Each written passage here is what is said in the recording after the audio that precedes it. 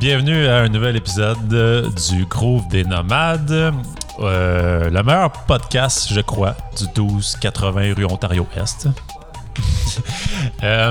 Aujourd'hui, c'est une journée spéciale, en fait, une émission spéciale. On a laissé le contrôle un peu de l'épisode à une personne du nom d'Emmanuel qui est avec moi en ce moment, qui a eu une idée pour avoir un épisode pour le Groove des Nomades. Donc, je vais te laisser expliquer un peu ton projet, d'où ça vient.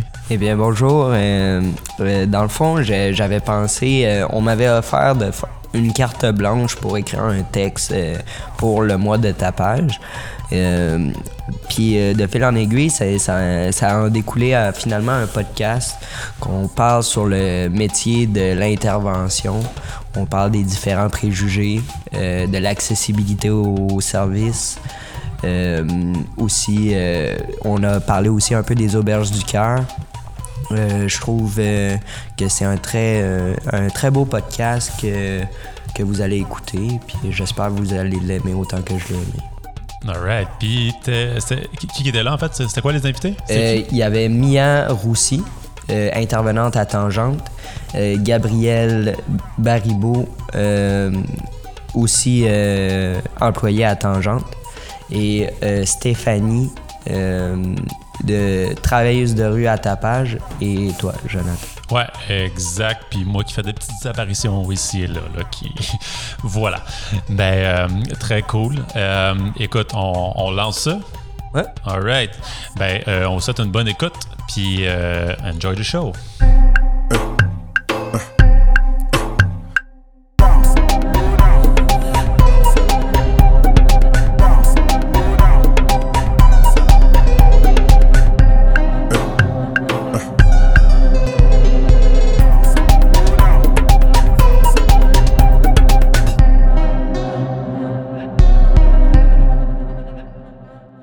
Eh bien, bonjour. On peut commencer par faire un tour de table. Oui, bien bonjour. Bonjour. Je m'appelle Mia. Je suis intervenante psychosociale à la Maison Tangente. Ça fait 2 ans que je travaille dans le domaine de l'intervention. Bonjour, mon nom est Gabriel. Je suis aussi intervenant à la Maison Tangente. Je suis aussi étudiant en criminologie. Puis ça fait quelques années que je suis intervenant à temps plein, à temps partiel, dans plusieurs milieux, dans des milieux communautaires, dans des milieux au sein du public. C'est ça. Bonjour, moi c'est Stéphanie, je suis travailleuse de rue à Spectre de rue. Ça fait déjà 5 ans que je suis à Spectre, 4 ans comme travailleuse de rue. J'ai aussi travaillé au service de consommation supervisée, donc de l'autre côté du mur. Puis, je suis également sexologue clinicienne de formation. Donc, prochainement, je vais aller relever d'autres défis à Médecins du Monde. Allô? Tu vois, je viens de piquer. Jonathan, travailleur de rue jeunesse à Spectre de rue. Moi, mon background un peu, c'est bac en travail social. Donc, voilà, ça fait 5 ans que je travaille à Spectre de rue. 1 an en tapage, 4 ans en travail de rue. Donc, voilà. Donc, pour me présenter, je m'appelle Emmanuel Zoya-Turgeon, j'ai 22 ans, je suis étudiant en éducation spécialisée et aussi un tapageur à temps partiel. Donc, je pense que on peut commencer. Oui. Donc, on pourrait commencer par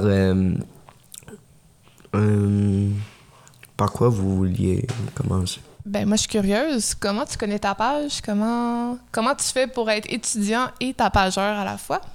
Ben, dans le fond, il y a 2 ans, j'ai connu le monde de la rue. C'est là que j'ai commencé à faire tapage parce que ça m'aidait vraiment beaucoup à avancer, à payer mes factures, puis surtout à recommencer à socialiser aussi. Puis au fil du temps, j'ai fait beaucoup d'auberges du cœur qui m'ont aidé à acquérir une certaine autonomie que maintenant je peux dire que je suis prêt à étudier pour aider le monde. Ouais. Très cool. Ouais. Moi, j'aimerais savoir c'est quoi qui vous passionne dans votre métier? C'est une grosse question. Voulez-vous y aller, les gens de l'autre côté de la table? Oui, je pense que la chose qui me passionne le plus dans mon métier, c'est d'aider. C'est de voir une différence, même si elle est minime, c'est d'avoir fait quelque chose pour que la personne se sente mieux, qu'elle progresse, qu'elle chemine. Même si c'est pas un changement qui va se faire du jour au lendemain puis qui va être pendant un séjour à tapage, excusez-moi, à Tangente, à la maison Tangente, même si c'est pas un séjour, il y a quand même quelque chose qui a été fait puis bientôt il va y avoir un accomplissement, un prochain accomplissement. Toi, Gabriel? La question c'était...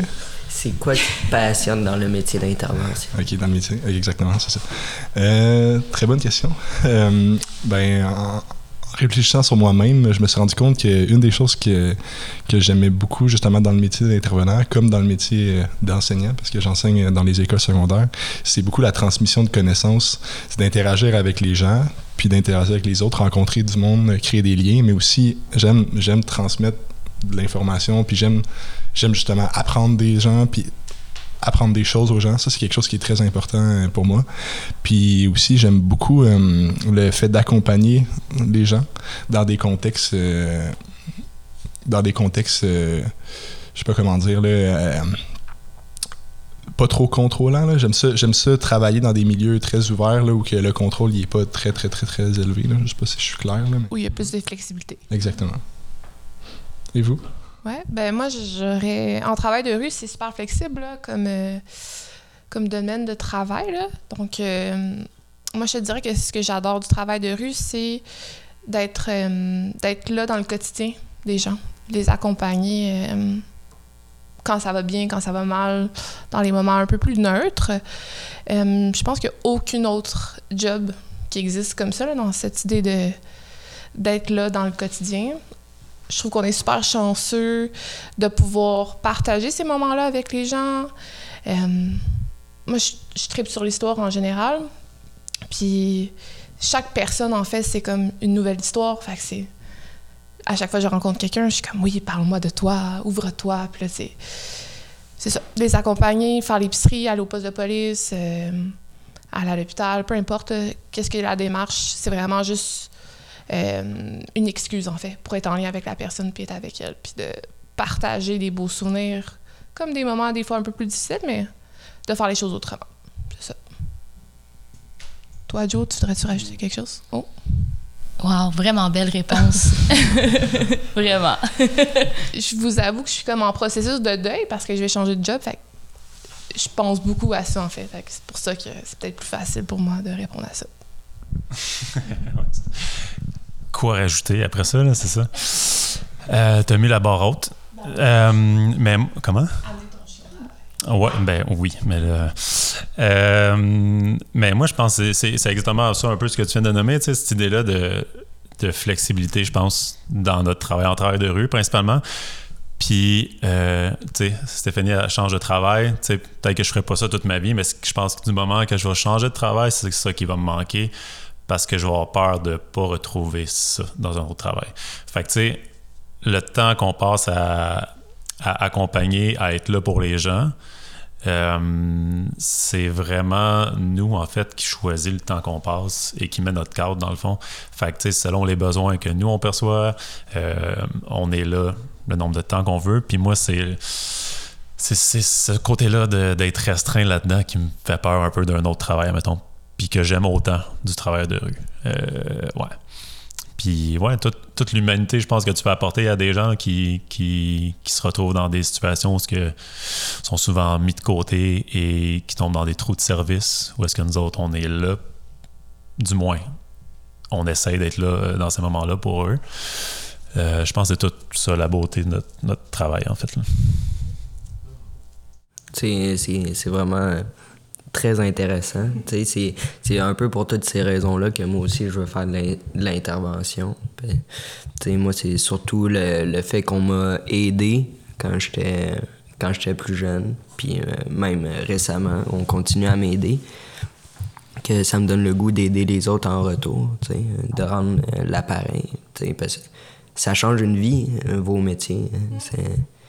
Donc, je vous remercie tous.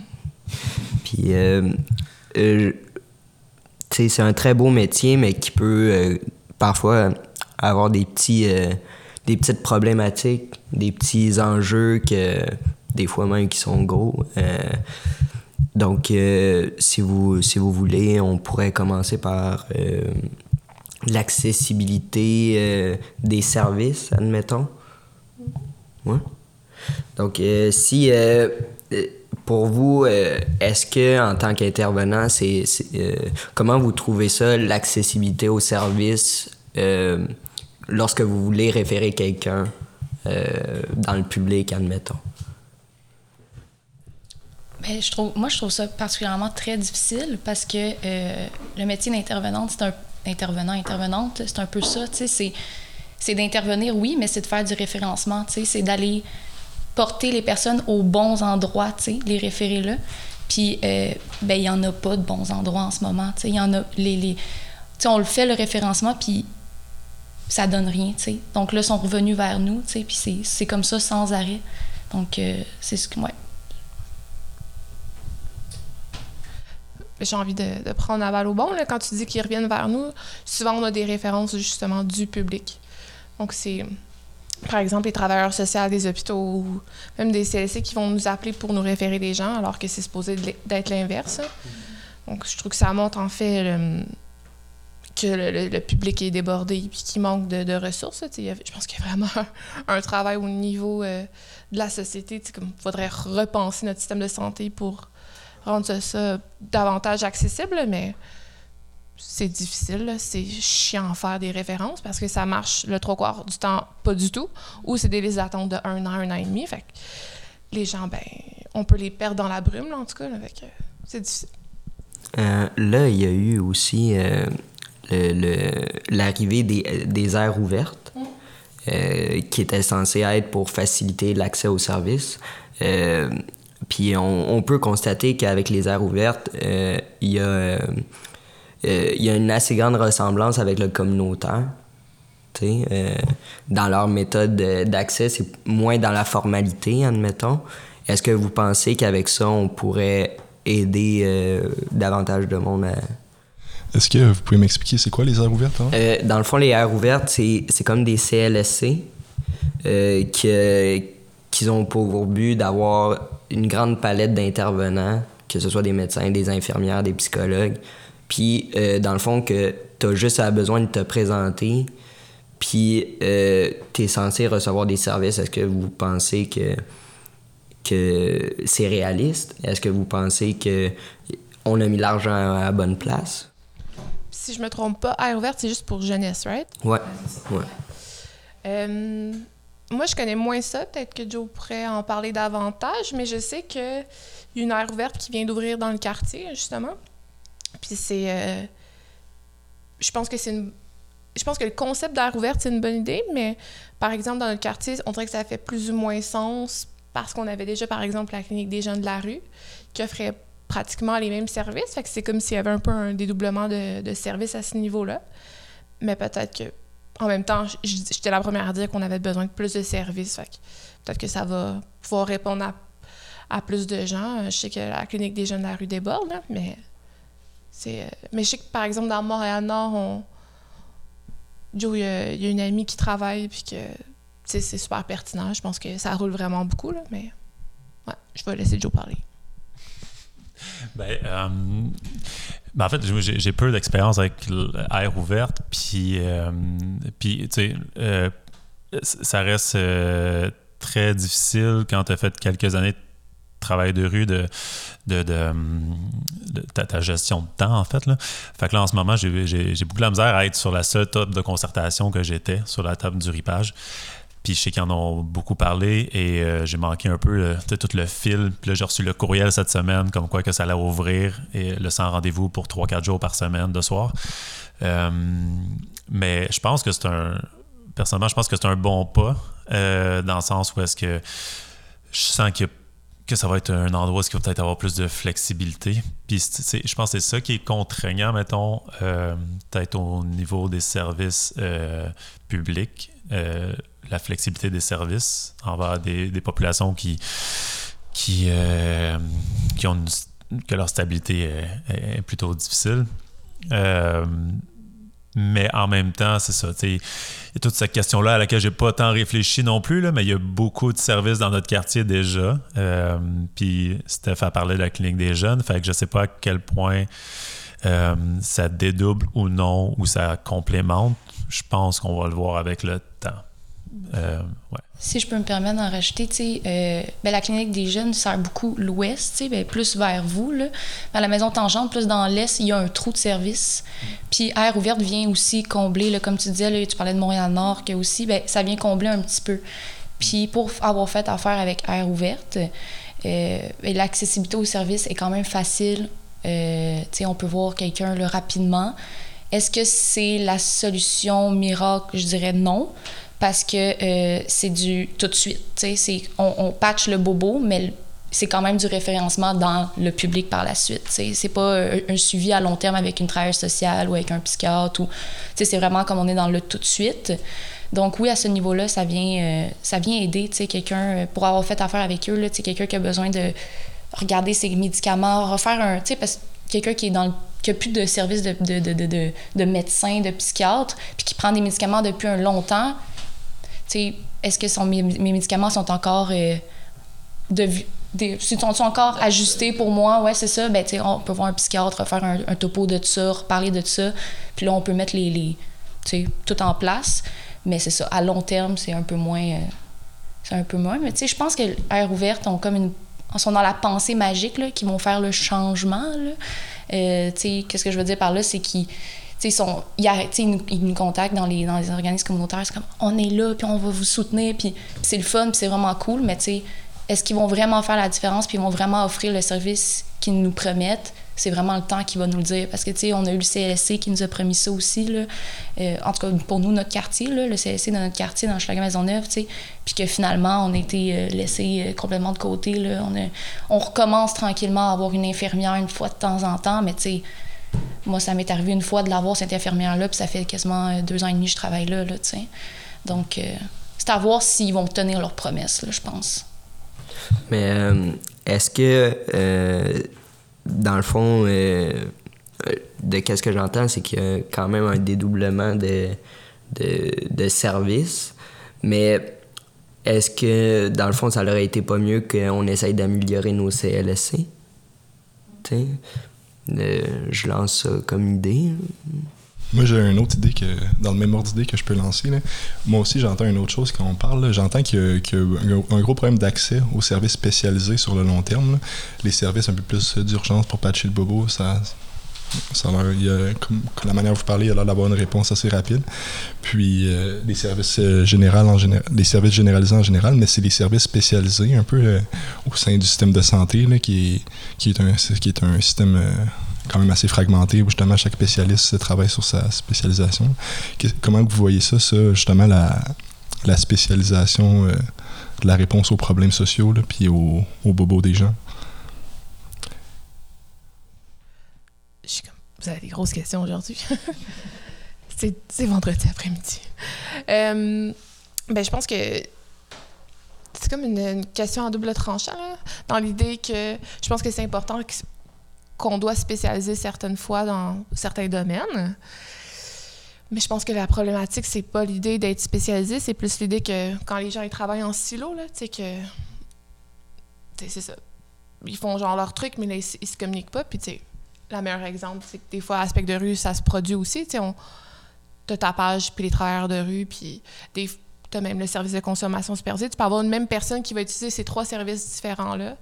Puis des fois, on est tellement rendu dans notre bulle, juste pas par pas méchanceté, là, c'est pas le bon terme, là, mais c'est... Par volonté. Ouais, quoi? Pas par volonté. Ouais, c'est ça, pas par volonté, mais c'est juste qu'on tombe un peu dans un comme mindset, puis ça devient, c'est ça. On dirait qu'on s'oublie pour qu'on oublie qu'on peut travailler en équipe. C'est là qu'on voit qu'on peut faire des erreurs. Fait je pense que ça peut être bien de se spécialiser, d'avoir des spécialistes, mais je pense que l'idée, c'est la communication, là, puis de travailler tous ensemble pour le bien-être de la personne. Puis je pense que c'est des fois ça qui fonctionne pas, là. Entre certains CLSC, ils ne se communiquent pas l'information, ou les dossiers il faut faire des demandes de transfert de dossiers de santé, puis là, ça prend jour et nuit, là. C'est très difficile, mais ouais, je sais pas si je réponds à la question. Je sais pas, mais là, tu parlais d'adapter les CLSC, admettons, puis tu sais, les CLSC, ça a été construit pour être plus proche de la population, plus adapté et tout, mais j'ai comme l'impression qu'on vise une certaine population qui ont la capacité d'aller vers les CLSC, et toute l'autre est oubliée à travers ça.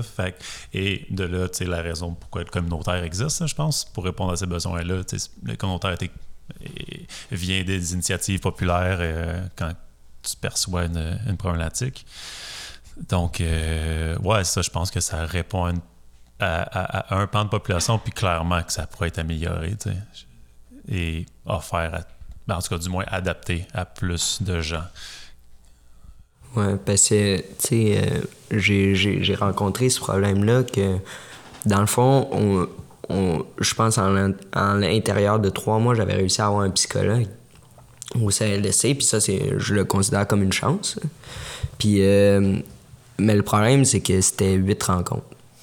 8 rencontres, puis après, ton problème, il est supposé être réglé. Ouais, ça passe très vite. Ouais. C'est un peu ça que j'entendais par service spécialisé. Là. Est-ce que c'est la réponse... c'est-tu la réponse idéale aux besoins, ça, des gens? Là? Voir, mettons, par exemple, un psychologue pendant 8 semaines pour ton bobo, il y aurait justement moyen. Mais juste pour vous donner un aperçu, là, mettons, je fais de la psychothérapie, puis ça prend 4 à 5 rencontres, habituellement, juste faire une évaluation, tu sais, juste pour apprendre à comme faire le big picture de la personne. Fait qu'on s'entend 8 séances, c'est illusoire, là. Je pense que c'est vraiment peut-être pour juste calmer la crise. Mais 8 séances, malheureusement, là, c'est pas assez, mais ça montre à quel point les services sont pleins et débordés, là.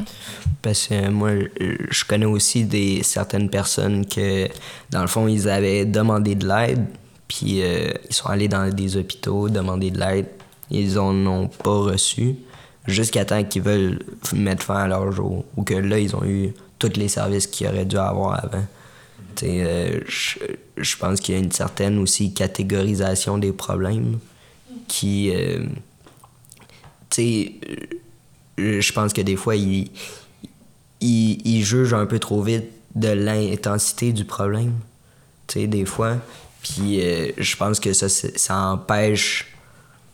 ça empêche de prévenir, parce qu'ils font « il fait juste vivre l'anxiété, il va pas bien, puis... » Mais des fois, c'est le début, Puis je pense que c'est un truc que je trouvais que ça me faisait mal de voir, qu'une personne doit se rendre jusqu'au bout avant qu'on lui donne un encadrement, Parce que...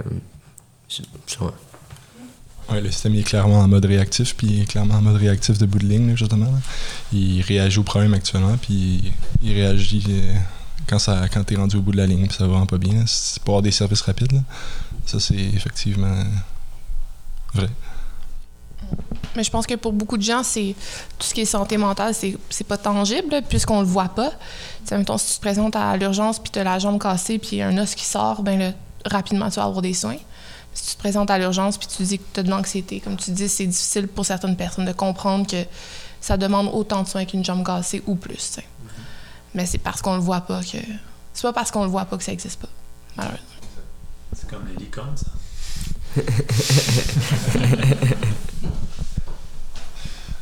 Tu fais partie du problème.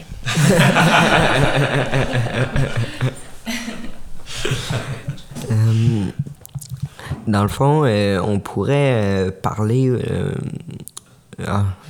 j'avais une idée.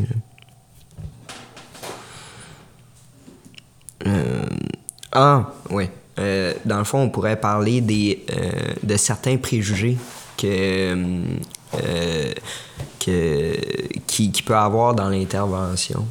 De qu'est-ce que Mia m'avait dit, c'est que même des personnes qui travaillent dans le public ont certains préjugés pour ceux qui travaillent dans le communautaire et vice-versa. Puis je voulais savoir, pour vous, c'est quoi les plus grands préjugés, puis vous donner un peu l'occasion de donner votre avis là-dessus. Ouais, ça m'est arrivé quelques fois là, que ma crédibilité, juste parce que je suis intervenante, là, je m'étais fait dire ça, qu'on avait parlé dans le passé, là, oui, mais tu es juste intervenante, tu es juste intervenante, puis c'était comme, oui, mais c'est moi qui vis au quotidien avec cette personne-là, c'est moi qui intervient quand la personne est dans le besoin immédiat, c'est moi qui vit, là, moi, ma maison d'hébergement, c'est un milieu de vie, là, donc les personnes résident là, puis c'est comme me faire dire ça, c'est choquant parce que je suis autant valide, là, je fais autant de la job qu'une éducatrice spécialisée dans une école ou une TS dans un CLSC, là, par exemple. Là, on a toute notre part de travail dans la vie d'une personne, puis c'est comme si, vu parce que je suis juste intervenante dans le communautaire, je suis comme moins crédible, je vaux moins de... mes mots et mon analyse est moins pris au sérieux, exactement, Oui, j'observe la même chose. J'observe qu'il y a dans la société, il y a des préjugés par rapport au métier d'intervenant dans les domaines d'intervention en général. Puis au sein même des domaines d'intervention, il y a des préjugés par rapport au métier d'intervenant communautaire en comparaison au métier d'intervenant dans des milieux institutionnels. Je donne un exemple tout simple par rapport à ça. Là. Moi, j'ai fait un bac en criminologie en intervention. Puis l'avant-dernière session de mon bac, dans le fond, c'est un stage à temps plein dans un milieu. Puis on a 6 choix de milieux, dont 5, c'est des milieux institutionnels. Là. Fait que, mettons, je résume ça, le milieu carcéral, le milieu au niveau de la victimologie, les milieux au niveau d'intervention jeunesse, centre jeunesse, etc., DPJ. Il y a des milieux aussi en toxicomanie, puis il y a le milieu communautaire de manière générale. Puis il y a vraiment une hiérarchisation des domaines.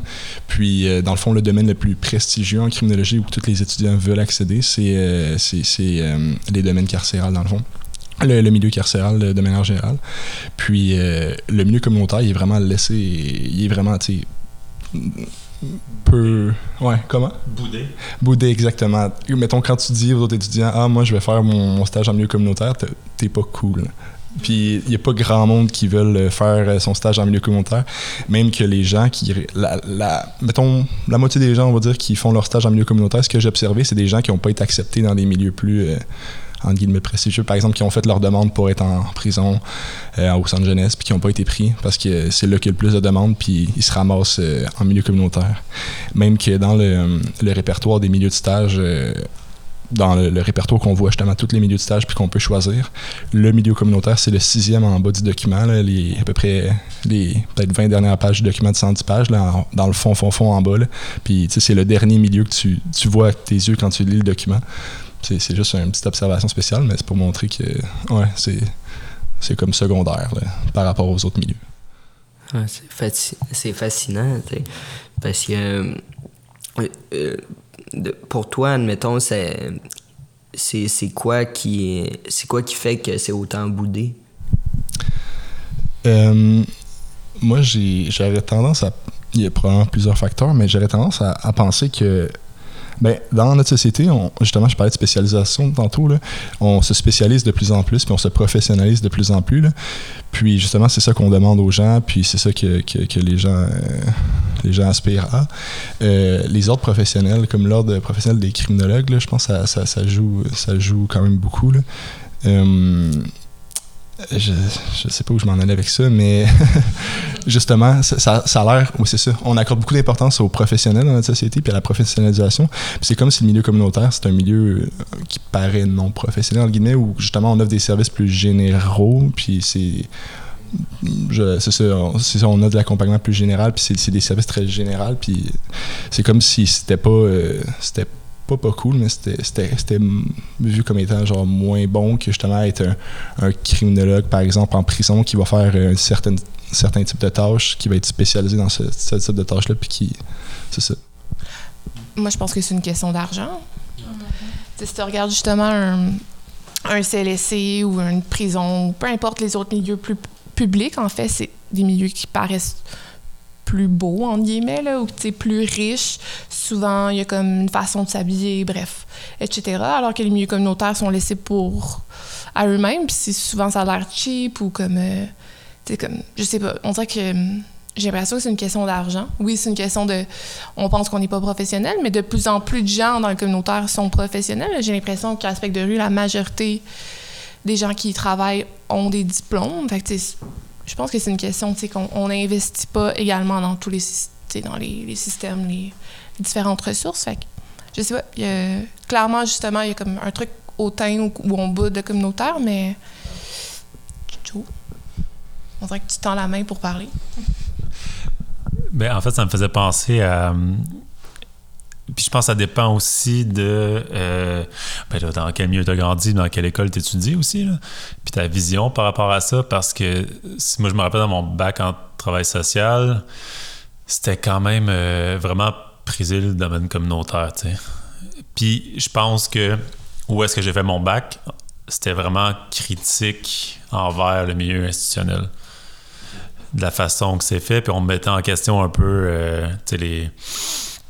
la restructuration du milieu institutionnel, puis la méthode Lean, puis blablabla, de comment on offre des services, qui était vraiment plus en termes de performance plus que d'humanité. Là, je parle vraiment en grosses lettres bien grasses. Là, c'est blanc ou noir ce que je dis, mais c'est grosso modo, on met un peu en question ça. Est-ce que vraiment ça rend service aux gens ou plus au système qui est engorgé puis que là, on veut passer le plus de monde? T'sais? Fait que je pense que mes études ont baigné beaucoup là-dedans, mettons. Fait que, déjà là, je pense que ça dépend de où est-ce que tu as étudié, de où tu viens, puis comment tu vois les deux. Puis là, on en fait une dichotomie alors, vraiment claire. Là, à travers ça, il y a du gris, puis à travers ça, on travaille avec des gens dans le milieu institutionnel qui ont travaillé dans le communautaire aussi, qui ont autant à cœur leur travail qu'on fait. Puis je pense que le but n'est pas de juger, mais en fait, du moins de trouver un moyen de travailler ensemble puis d'offrir des services qui font du sens. Là. Je vais arrêter ma phrase là parce que j'ai l'impression que je m'enlisais là, dans quelque chose. Moi, pendant que tu parlais, j'avais juste envie d'ajouter, le milieu où qu'on étudie, là, le programme, l'université, les valeurs associées au programme, là, c'est effectivement très important. Puis la manière que tu décrivais ton programme au sein de ton université, là, ben, moi, de mon côté, justement, c'est assez l'inverse, où justement l'intervention en milieu plus spécialisé là, est beaucoup plus prisée, puis l'intervention individuelle 1-1, là, intervention en guillemets de bureau, là, puis le suivi psychologique, etc. Là. C'est ça. C'est là que je l'en ai. Puis c'est pas énormément très critique, justement, du milieu institutionnel en tant que tel, mais plus ça va dans le même sens, là. Puis notre formation, c'est vraiment dans le sens où on se spécialise en tant que professionnel, en tant que criminologue pour accéder à ces milieux-là. C'est beaucoup plus axé là-dessus que, par exemple, j'ai pas eu de cours où on a parlé du milieu communautaire. Là. J'en ai eu un qui est mon stage parce que j'ai choisi le milieu communautaire. Puis j'ai travaillé avant ce stage-là, j'ai travaillé qu'en milieu institutionnel. Puis c'est justement pour ça que j'avais pris ce cours-là, pour le découvrir. Puis c'est ça, c'est pour ça que maintenant je suis là. Mais c'est ça, sinon on n'a pas de cours là-dessus, absolument aucun cours. Je l'ai découvert à travers ce cours-là, sinon je ne l'aurais jamais découvert. Je trouve ça vraiment très intéressant de voir la différence entre une université et une autre, à quel point ça peut déterminer comment tu vas voir le communautaire. Manu, oui? J'ai envie de t'interrompre puis de savoir, toi, t'aimerais travailler dans le communautaire, l'institutionnel? Moi, j'aimerais bien travailler dans le communautaire. Sauf que on dirait que c'est comme si, en choisissant ce métier-là, je choisis que d'une façon, ma qualité de vie va rester pas mal la même. Je vais pas avoir un salaire que je vais faire comme OK, là, je peux me permettre plus de choses, je pense pas. Mais je pense que c'est quand même celle qui va m'apporter le plus d'épanouissement, admettons. Mais c'est... Tu sais, j'ai un gros problème, admettons, avec la DPJ. Puis, mais j'aimerais ça travailler là-dedans. Mais on dirait que il y a trop de choses qui fonctionnent pas là-bas. Ou que, dans un sens, en tant qu'intervenant, t'es très limité. Tu sais, c'est très formel, c'est très... Donc, est-ce que ça m'irait? Je pense pas. Est-ce que j'aimerais ça travailler là-bas? Oui. Mais je pense que je vais me concentrer plus sur le communautaire. Ouais. T'aimerais faire quoi là-bas? Parce que c'est vraiment rough, me semble, de travailler à DPJ. Là. Je sais pas s'il y en a d'entre vous qui ont travaillé là, mais... J'ai travaillé 1 an à DPJ, là, au service de l'évaluation orientation. Là. C'est eux qui vont dans les familles, qui font des évaluations, qui orientent, puis qui prennent des décisions. Là. Ouais, c'est assez... c'est pour ça que j'ai travaillé 1 an là-bas. C'était très difficile, un peu trop pour moi. Ouais, puis, tu sais, j'ai été à la DPJ quand j'étais plus jeune, puis moi, je l'ai eu, le constat des burn-out, puis le nombre de fois que j'ai changé d'intervenant, de travailleur social, ça n'a juste pas de sens, tu sais. Puis après, tu sais, on se demande pourquoi les jeunes qui sortent de là, ils font pas confiance à personne. Tu sais, je pense que, tu sais, il faut tu sais, je comprends que le système, genre, s'engorge, puis il y a de plus en plus de jeunes qui ont besoin d'aide de la DPJ, puis ça surcharge les travailleurs sociaux, puis tout. Mais moi, j'en avais déjà parlé à Mia, que moi, je pense que il devrait avoir des adjoints administratifs pour chaque intervenant.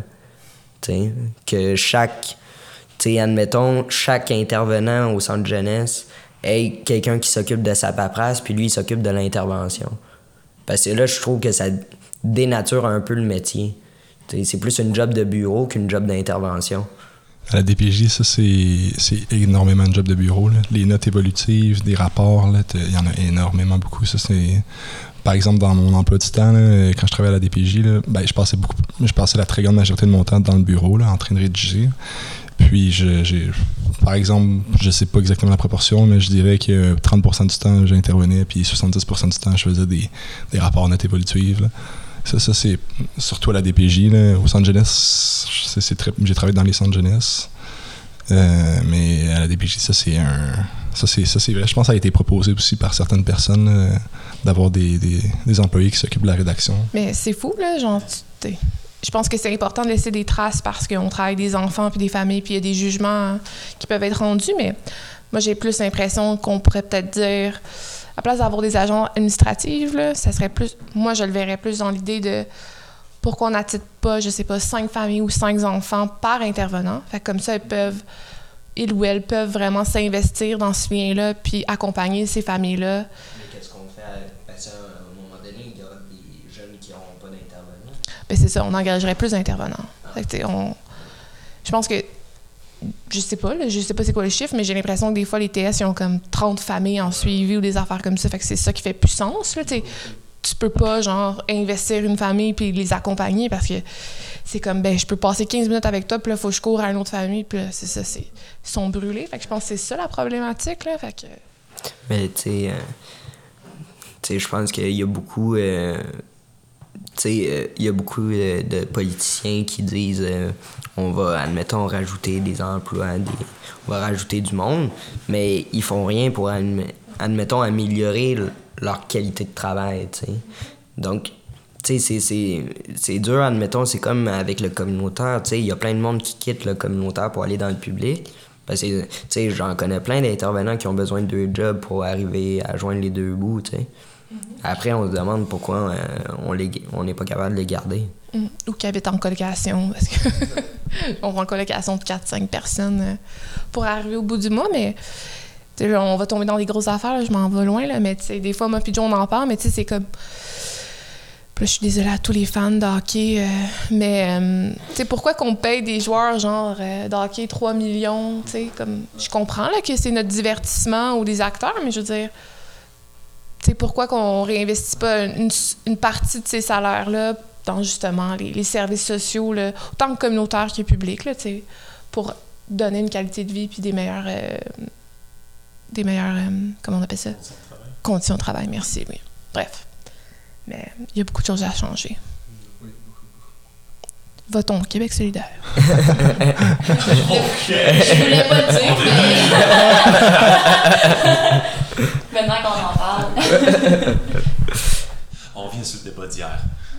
Qu'est-ce que vous avez pensé des interventions de Legault? Non, c'est une joke. On va pas là. On va pas là. Ah, bon. Ouais.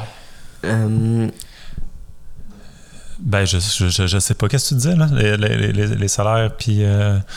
ouais. Ben oui, mais tu sais...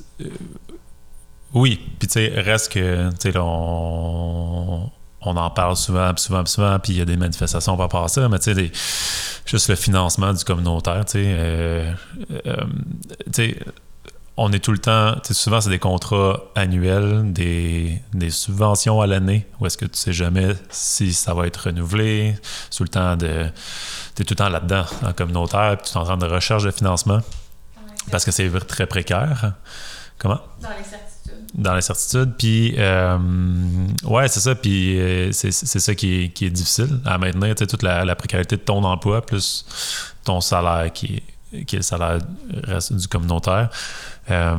C'est dur de garder une rétention de personnes dans ce milieu-là qui veut rester dans ce milieu-là aussi, tu sais. Parce que, tu sais, moi, je veux dire, si je change de job, surtout, c'est principalement à cause du salaire. Parce que le reste, je peux dealer avec. Ben, le salaire et la précarité de l'emploi, là, je te dirais, là. Mais le reste, je peux dealer avec. Je pense que ce serait les raisons pourquoi que je bougerais. Puis je pense que t'es vraiment pas le seul. Je pense que pour presque tout le monde, c'est ça, tu sais. Parce que... Mais, tu sais, moi, il y a un truc que j'arrive pas à comprendre. C'est que, admettons, tu sais, je suis allé dans une AGA, puis dans la grosse face couverture, il y avait la face de la députée. Puis c'était écrit « Ah, merci pour ton soutien », puis tout. Mais c'est la même madame qui avait pas aidé pour le financement. T'sais. Donc je trouvais ça quand même... Puis il y a une personne qui m'avait fait refléter aussi que, le communautaire a reçu, admettons, a reçu une augmentation il y a quelques années. Puis, dans le fond, que même si vous avez atteint votre cible, vous allez quand même en demander plus. Donc, c'est souvent pour ça qu'admettons, la CAQ, puis veulent moins en donner parce que ils disent que vous allez de toute façon en demander plus. Est-ce que vous avez quelque chose à répondre à ça? Des choses qui se disent ici? Ou...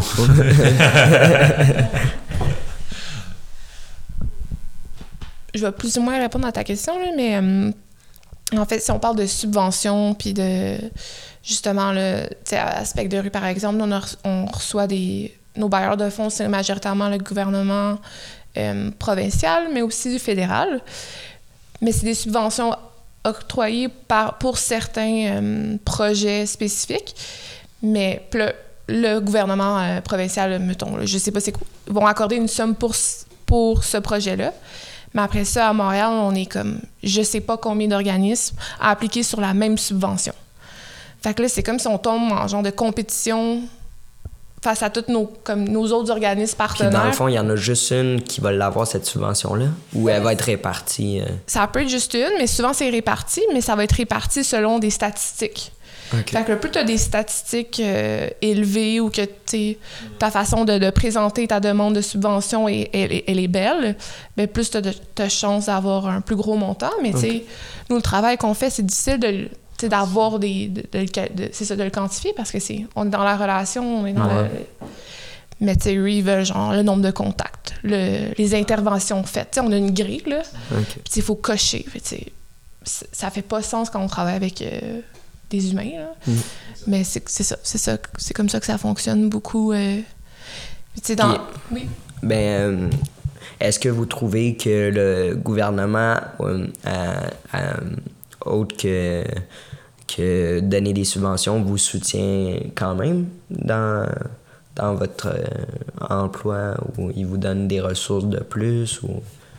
Ben, moi, personnellement, plus ou moins dans le sens où, tu sais, j'ai l'impression qu'ils sont tellement loin de nous aussi, là, tu sais, il y a tellement d'instances, tu sais. Juste ici, moi, je vais avoir ma cordeau, les directeurs, puis là, eux, ils s'adressent à d'autres gens au gouvernement, puis là, après ça, t'as comme le député, whatever, mais tu sais, comme, c'est tellement loin que, comme, on se sent pas vraiment connecté, ou fait que, tu sais, c'est... Puis là, je pense qu'ils sont plus à l'écoute quand ils sont en campagne électorale. Fait que c'est... Mais, c'est ça, c'est plus difficile de... Je sais pas, là, je sais pas comment répondre à cette question. Moi, je trouve personnellement qu'ils sont... Ben, c'est déconnecté, là. Tu sais, je pense à un certain premier ministre qui a dit qu'un logement à 500 $ à Montréal, ça se trouvait comme ça, là. C'est comme, non... Tu vis où, tu sais? Ben, en fait, on le sait où tu vis. En disant ça, on le voit où tu vis puis dans quelle classe tu te tu sais, parce que c'est vraiment pas la réalité, tu sais. Donc, clairement, ils sont vraiment dans une autre dimension là, par rapport à nous et notre réalité, ce qu'on peut voir au quotidien, là. Ça me faisait penser un peu à... Tu sais, je pense que notre cheval de combat, là, c'est tout le temps réussir un jour à être subventionné à la mission, là, et non par projet, parce que ça demande... Ben, c'est ce qui fait en sorte qu'il y a tout le temps de précarité d'emploi, puis tu es juste financé pour un projet, après ça, il faut que tu fasses une demande pour un autre projet, ainsi de suite, à chaque année. C'est ça qui est éreintant et qui est difficile, parce que même à travers cet argent-là qu'on reçoit, il faut faire des redditions de comptes, il faut montrer qu'est-ce qu'on a fait pour pouvoir avoir l'autre projet. Puis dans ces montants-là, il n'y a aucun argent qui est alloué à toute la charge administrative. Fait que juste ça en soi, puis toute la charge administrative qu'ils nous demandent, ben c'est une tâche de plus que on n'a pas, il n'y a pas d'argent qui est alloué à ça. C'est ça qui vient éreintant. Après ça, s'il y avait des subventions à la mission, parce que votre mission c'est travailler auprès des gens en situation d'itinérance, problème de toxico, on vous octroie de l'argent, puis vous faites votre job, pas tout le temps être en train... comme vous voulez. Ouais, exact. Au lieu d'être tout le temps en train de la justifier à chaque année. Et je pense que c'est le principal... problème. Puis moi, quand tu dis ça, il y a un sentiment qui me vient, c'est comme fâchant de se dire qu'il faut encore justifier pourquoi le communautaire a sa place dans la société, tu sais. C'est un peu ça que j'entends, tu sais, quand tu dis ça, tu sais, c'est comme s'il fallait... Je comprends le but des statistiques, puis je peux comprendre, mais c'est comme... Vous le voyez pas, la différence qu'on fait? Sérieux, là? Tu sais, après tant d'années, puis après tant de choses qui est arrivées, puis le public ne peut pas croire que le public le voit pas, comment qu'il nous renvoie la balle, puis comment on a notre place, tu sais. Puis vous avez encore besoin de savoir pourquoi qu'on a besoin de cet argent-là, où qu'on va la mettre, tu sais, c'est fâchant, tu sais, c'est vraiment. Tu vas nous fâcher, Emmanuel, on va tout péter. Toi et tes sujets. Je peux dévier sur un potentiel enjeu là, que j'ai observé, là, que je pense que j'ai jamais entendu, j'ai pas entendu grande personne discuter de cet enjeu-là, mais corrigez-moi si je me trompe, là, la majorité, ou une grande partie des organismes communautaires, il n'y a pas de syndicats, ça se peut-tu? C'est des non? Je sais pas, c'est quoi le pourcentage? Nous autres, on est syndiqués. Ouais, je vois la fiche derrière. Ouais, c'est notre bureau syndical. Ouais, mais là, le pourcentage, j'ai aucune idée. Je me connais pas assez, là, mais je sais que tu as le STIC, justement, puis eux, ils ont comme plusieurs organismes communautaires de Montréal qui en font partie. Mais je pense que il y a beaucoup de démarches, surtout au niveau des organismes qui travaillent en itinérance ou plus avec des populations marginalisées. J'ai l'impression qu'ils sont... C'est des gens qui sont beaucoup dans la défense des droits, fait que je pense que peut-être que ces organismes-là sont beaucoup plus syndiqués que d'autres organismes, mais après ça, je me connais pas assez pour répondre à cette question. Je posais la question parce que j'ai observé J'observais, moi, je le perçois comme un problème. Là, dans quelques organismes, j'observais un certain pattern. Là. Puis, excusez-moi pour l'anglicisme. C'est, dans le fond, j'ai entendu quelques histoires, puis j'ai observé ce phénomène-là un peu, puis j'ai rencontré des gens qui ont observé ça aussi ou que ça leur est arrivé. OK, je vais donner un exemple. Dans un organisme, il y a des gens que je connais qui, dans des organismes communautaires, qui sont fait renvoyer pour des raisons relativement banales. Ou pas nécessairement banales, mais des raisons que s'ils avaient été en milieu institutionnel ou dans la plupart des emplois dans l'intervention en milieu institutionnel, c'est des domaines syndiqués, ils ne seraient pas fait renvoyer. Par exemple, on va dire serait endormi au travail. Je ne suis pas en train de banaliser ça. Par exemple, justement, avoir contrevenu un ordre des supérieurs, de ne pas avoir accepté certaines choses, d'avoir fait des interventions que justement la direction n'avait pas, des choses comme ça. Puis Puis là, je fais pas référence à l'endroit où je travaille. Là. Je fais référence à d'autres organismes. Puis c'est ça, j'ai rencontré des gens qui se sont fait renvoyer de manière très, très, très rapide pour des raisons relativement, pas banales, mais que dans le milieu, mettons, dans des milieux syndiqués, parce que je fais référence à des organismes qui sont pas syndiqués, là, qui auraient eu une note à leur dossier, qui auraient eu au pire une suspension, qui aurait été rencontrée, puis que ça prend du temps, ça prend plusieurs choses avant de se faire renvoyer. Là. Puis je me dis, tu sais, si, par exemple, tous les organismes ou une grande partie des organismes fonctionnent comme ça, puis ils renvoient des gens de manière, tu sais, nous on considère que c'est pas correct, on te renvoie, on te met à la porte. Là. Je me dis, ça l'aide pas pantoute à la rétention, parce que je me dis, ces gens-là, après ça, ils auront peut-être pas envie de se retourner vers d'autres organismes communautaires, puis ils vont peut-être se dire, regarde, je vais aller en milieu institutionnel, ou si je fais la même chose, la même erreur, je vais pas être renvoyé justement, puis justement mon emploi va être plus assuré. Je sais pas si vous comprenez un peu le... Ouais. Ben moi, ça me fait penser à... C'est exactement la même chose avec les jeunes qui vivent en auberge du cœur. Tu sais, dans le sens, quand t'es dans le côté de la DPJ ou un truc dans le genre, on te met pas à la rue, ils ont pas le droit, tu sais. Tandis que, admettons, dans le communautaire, certains, pour des raisons, au lieu de travailler sur les erreurs que t'as fait, on va te remettre à la rue, tu sais. Je trouve que c'est un peu la même affaire, tu sais. Ouais. J'ai jamais été en auberge du cœur. J'ai jamais travaillé en auberge du cœur, fait que je sais pas comment ça fonctionne. Moi, ce que j'ai entendu là, des gens que j'ai accompagnés, c'est qu'il y a certaines maisons du cœur qui sont plus strictes que d'autres. Mais l'idée un peu, moi, ce que j'entends, c'est l'idée un peu d'avertissement. Puis on essaie de trouver une solution ensemble pour que le comportement ou l'élément se reproduise plus. Je pense que c'est ça que ça peut faire le syndicat, là, c'est qu'il y a un manquement au travail, ben là, tu peux te faire rencontrer. Puis on essaie de trouver une solution à ça. Je pense que le syndicat, oui, c'est là pour nous protéger. Des fois, ça complique les choses, mais je pense que je suis contente qu'on ait un syndicat ici. Là, on est en égo pour avoir un meilleur salaire, entre autres. Fait qu'à suivre. Mais... Je connais pas tant, en fait, là, des organismes qui sont pas syndiqués ou qu'il y a des gens qui ont vécu un peu des abus. Là, c'est un peu des abus de pouvoir ou des injustices de traitement. Là, mais j'ai l'impression qu'il y a toujours trois versions d'une histoire. Là, fait que, genre, la version de la personne de l'autre est la vérité.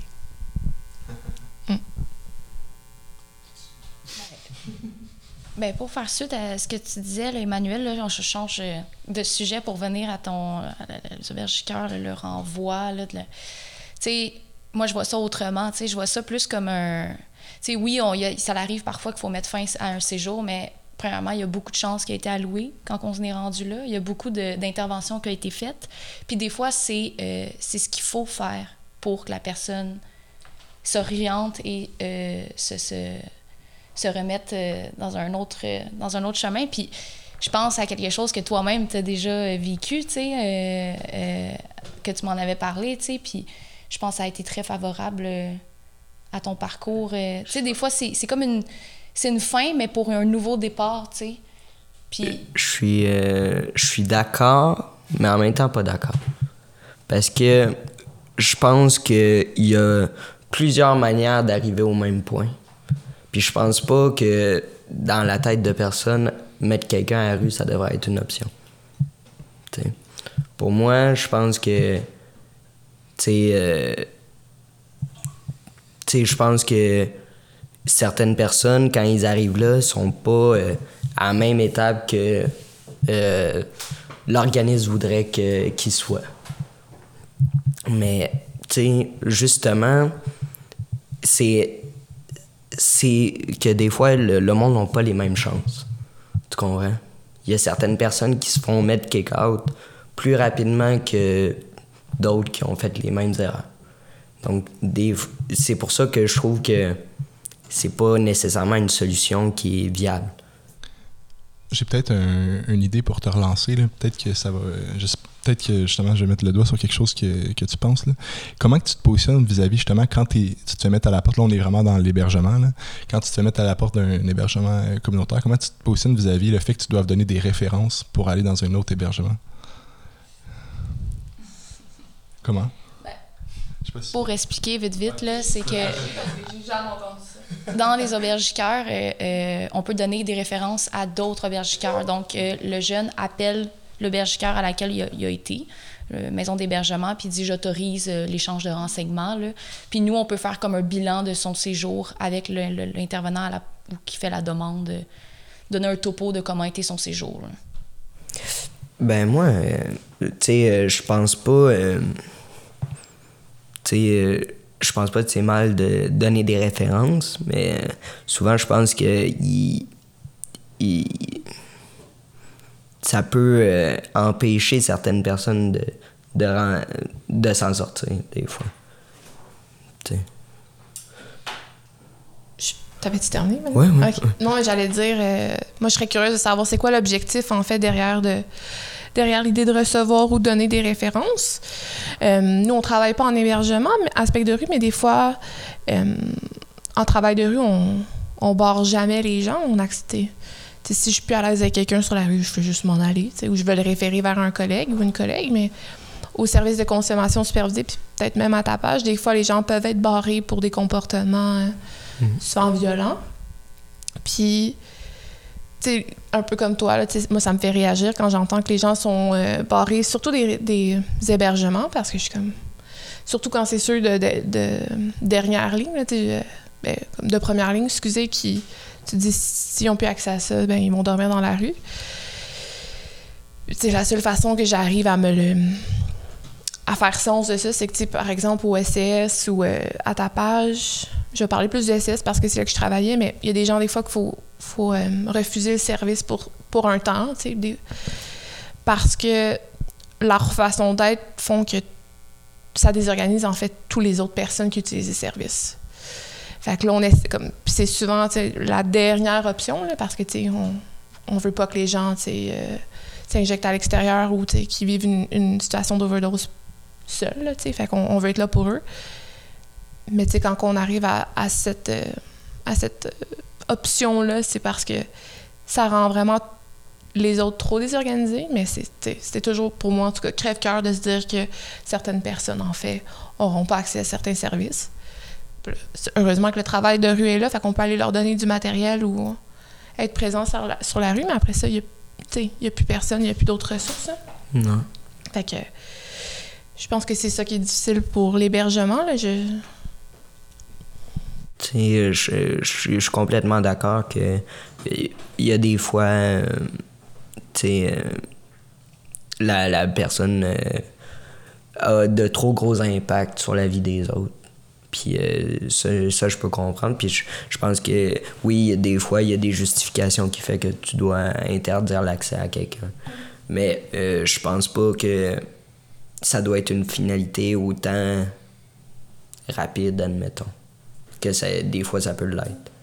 Je sais pas comment ça fonctionne, là, mais est-ce que si on te demande de quitter, est-ce qu'on te trouve un autre hébergement? Ben dans le fond, ça dépend. Ça dépend de plusieurs situations. Il y en a qui vont te laisser 3 jours. Il y en a qui vont te laisser 2 semaines. Ça dépend. Puis ça veut pas dire... Tout dépend aussi de la saison. En hiver, il y a beaucoup moins de place dans les hébergements. Donc là, les chances sont très fortes que tu vas te retrouver au refuge des jeunes ou le bunker. Donc je pense que ça rend plus ça difficile. Moi, j'avais eu comme idée que quand, mettons, une personne doit être mise à la porte, mais, tu sais, que préalablement, on trouve une place, tu sais. Tu sais, vous donnez des références pis tout, tu sais. Fait, hey, j'ai un gars, il est tu donnes pas le nom. Hein?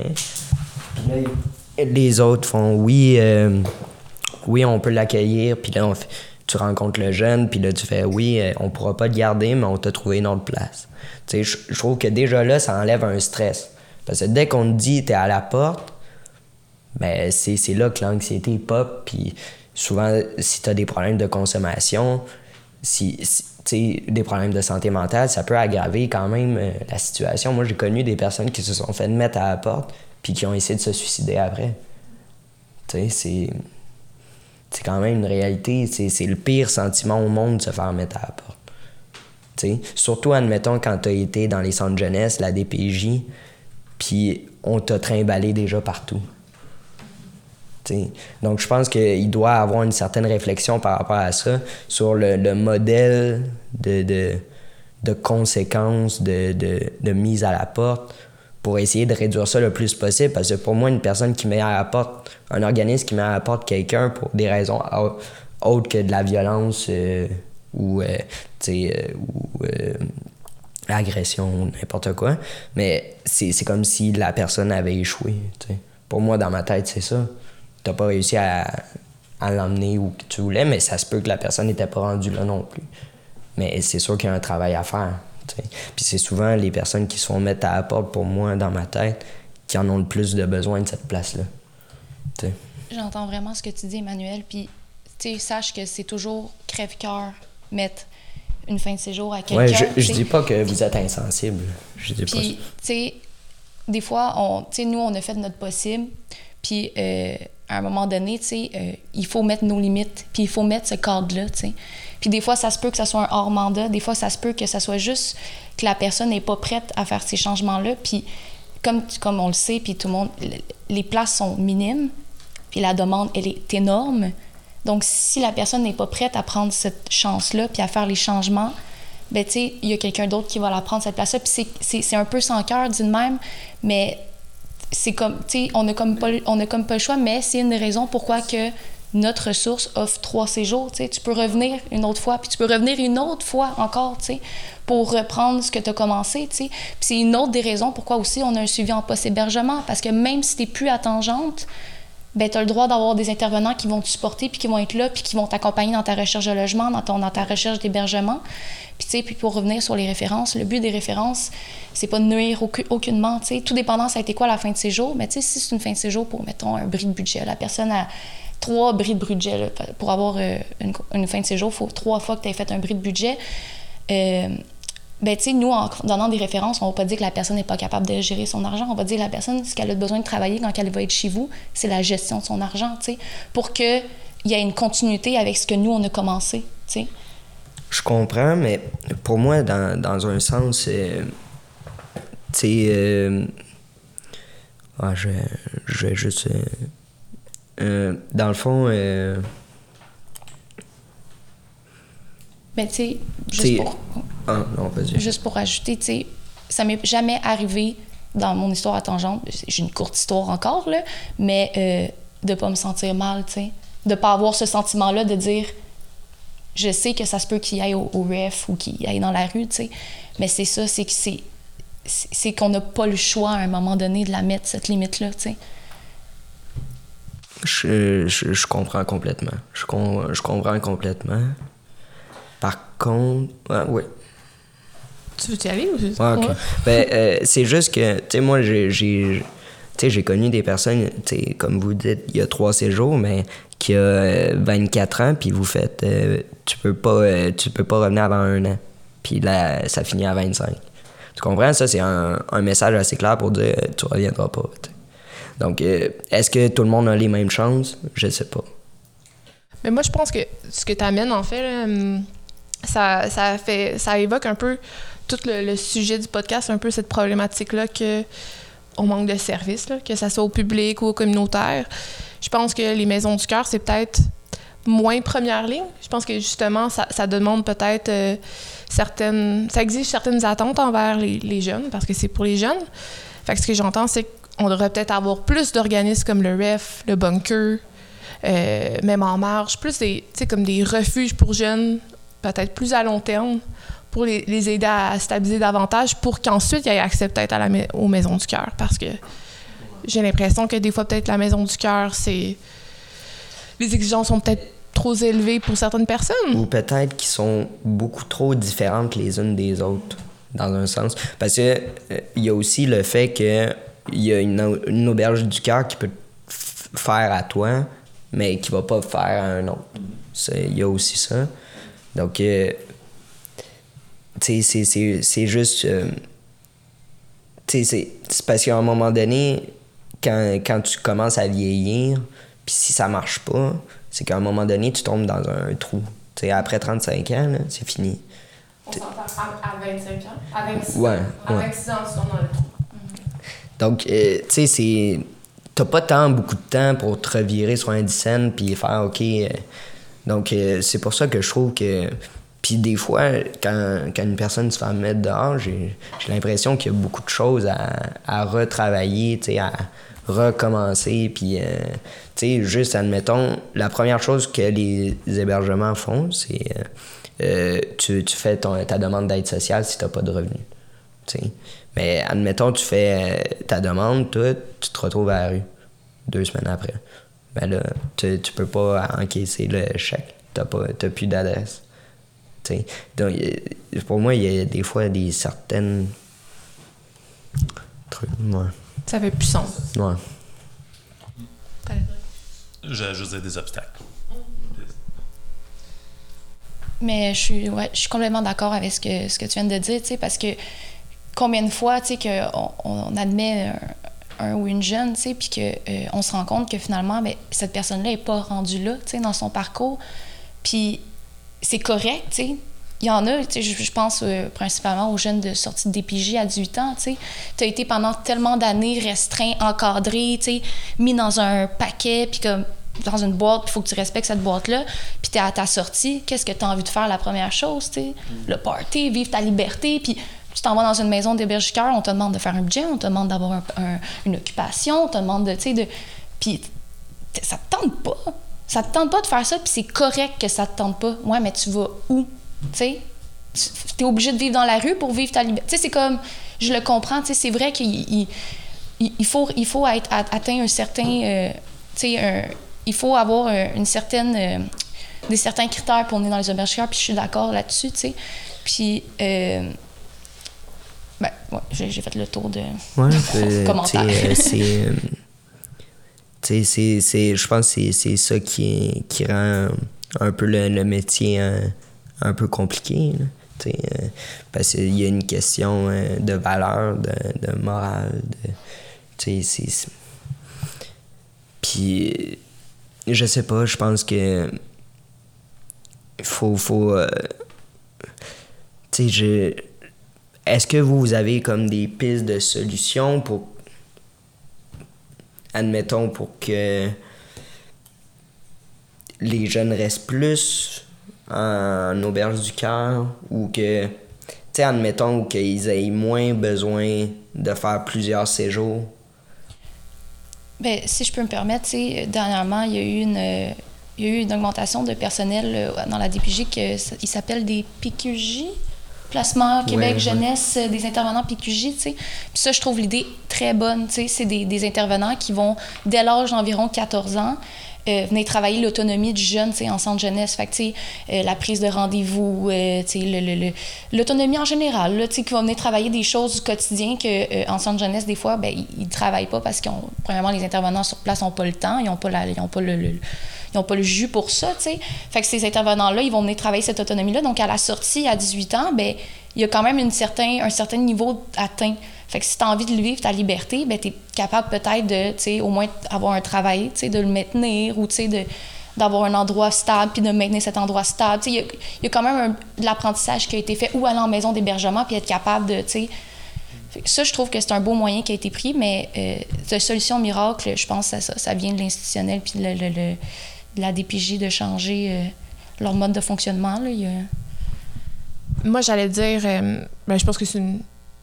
En même temps qu'on est dans un monde utopique, là, on a plein d'argent, là, on peut tout faire. Hein.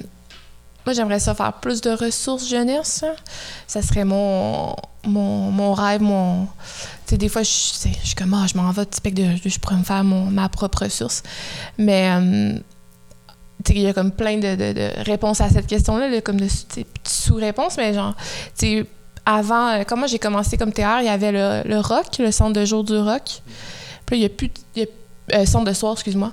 Fait qu'il n'y a plus d'endroits où les jeunes peuvent aller juste chiller pour chiller le temps qu'ils rentrent en hébergement. Fait que ça serait cool qu'il y ait un centre de jour / centre de soir. Des espaces où que les jeunes peuvent aller le jour et le soir. C'est parce que là, ils vont dans des espaces publics, puis là, ils se font judiciariser parce qu'ils occupent l'espace ou ils sont stigmatisés. Fait que, déjà là, ça serait cool qu'on offre plus d'espace pour les jeunes. Puis après ça, j'aurais envie de dire... Ben toi, tu as vécu cette expérience-là, donc je pense que tu es un expert de la situation. Fait que toi, mais les autres jeunes qui le vivent, qu'est-ce je pense qu'on peut apprendre de vous, là? C'est quoi... qu'est-ce que vous avez à nous proposer, justement, pour que ça fonctionne mieux dans les auberges du cœur, mais aussi, tu sais, quand on passe au REF, pourquoi... T'sais, juste dans le centre-sud, il y a le REF pour les gars. Après ça, jusqu'à 25 ans. Le bunker, c'est jusqu'à 21. T'sais, c'est super restreint. T'es en marge, mais c'est jusqu'à 18, 17. Puis là, t'as passage pour les filles. Mais je veux dire, c'est pas assez. On voit, ils sont tout le temps pleins. Fait que clairement, il faudrait... on a plein de cash. On se crée plein d'autres ressources d'hébergement. Puis voilà, ça serait ça. Je pense qu'une bonne solution pour moi, admettons, ça serait de faire un peu comme l'AXO. Tu sais, t'as le droit de revenir autant que tu veux. Puis ils ont élargi leur âge aussi. Donc, tu sais, je pense qu'en faisant ça, tu sais, ça te permet de dire, OK, mais tu sais, je pense qu'ils doivent attendre 3 mois avant de pouvoir revenir. Il y en a des fois, c'est plus long. Mais... je pense que ça serait un bon moyen, d'assurer que tu tombes pas dans l'âge où que ça se finit, qu'il n'y ait plus d'âge où que ça se finit, d'avoir des hébergements pour les 35 ans et plus. J'aimerais ça que le monde croie un peu à la réinsertion des plus âgés aussi. Parce que des fois, on pense que, vu qu'ils sont vieux, ils sont plus ancrés, mais il y en a là, qui tombent, ils ont 35 ans, ils vont dans la rue, puis mais là, ils ont une absence de service, tu sais. Puis, tu sais, aussi, s'assurer que, admettons, tu sais, il y a des personnes aussi qui sont dans la rue à 18, puis ils vont y retourner à 27, tu sais. S'assurer que peut-être qu'ils peuvent aller dans les endroits où que ça avait bien fonctionné dans ce temps-là, tu sais, qu'ils peuvent encore avoir accès à ces endroits-là, je pense.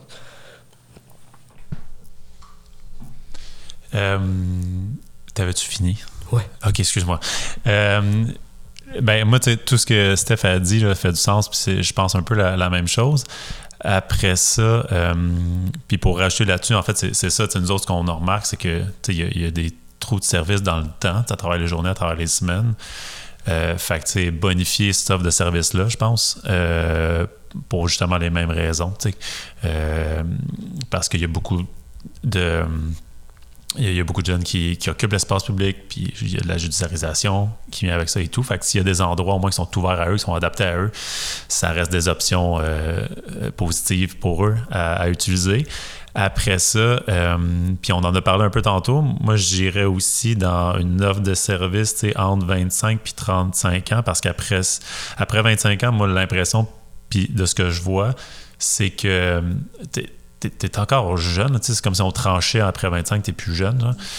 Mais les autres services qu'il y a autour ne sont pas tant adaptés à toi et ta réalité. Ça, c'est mon impression. Puis j'ai tendance à dire que ces personnes-là, ces jeunes-là, vont moins vers les ressources après ça parce que ça reste des ressources que t'as du monde plus âgé, qui vivent pas les mêmes réalités que toi, qui consomment pas les mêmes choses que toi, qui ont pas les mêmes enjeux. Fait que sont plus réticents à aller chercher de l'aide de ce côté-là. Moi, je conclurais en disant que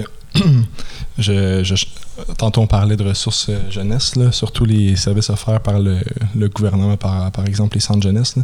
Moi, je conclurai en disant que, pour ma part, là, que je changerais les structures justement de certains de ces organismes-là, puis j'encouragerais justement les décideurs à plus écouter justement les études scientifiques qui sont faites par rapport à l'amélioration de ces centres-là. Là. Par exemple, une grande partie des jeunes qui vont être en hébergement communautaire vont provenir de centres jeunesse et tout.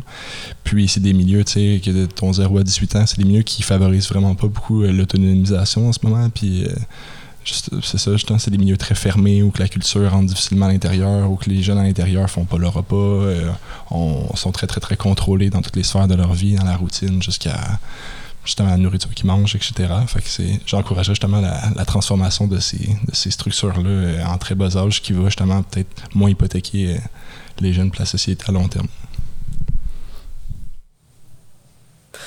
Bon, ben je pense qu'on a fait le tour.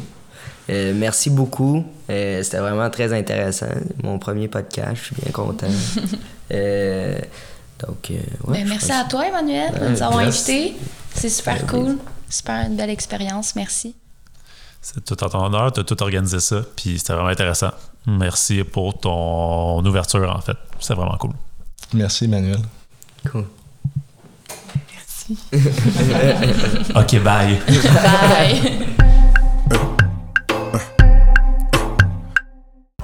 Bon, ben voilà, vous avez écouté l'épisode d'aujourd'hui. J'espère que ça vous a plu. En fait, est-ce que tu avais des gens à remercier? Oui, j'aimerais remercier tous les gens qui ont participé au podcast. Je remercie Mia, Gabriel, Stéphanie, Joe. Ce fut un très beau podcast. Ce fut mon premier, puis j'espère pas le dernier. J'ai vraiment aimé ça. Ouais. Cool, ben peut-être qu'on va te revoir et te réentendre sur le groupe de Nomades. Je l'espère bien. Pour ce qui est de la suite, ben il va y avoir d'autres épisodes éventuellement. Donc, restez à l'affût. Et encore, merci une fois, Emmanuel, d'avoir proposé ce projet. Merci à toi. Et merci aux invités qui étaient là. Et voilà, on se retrouve pour un autre épisode, un autre moment donné. All right, ciao tout le monde. Bye.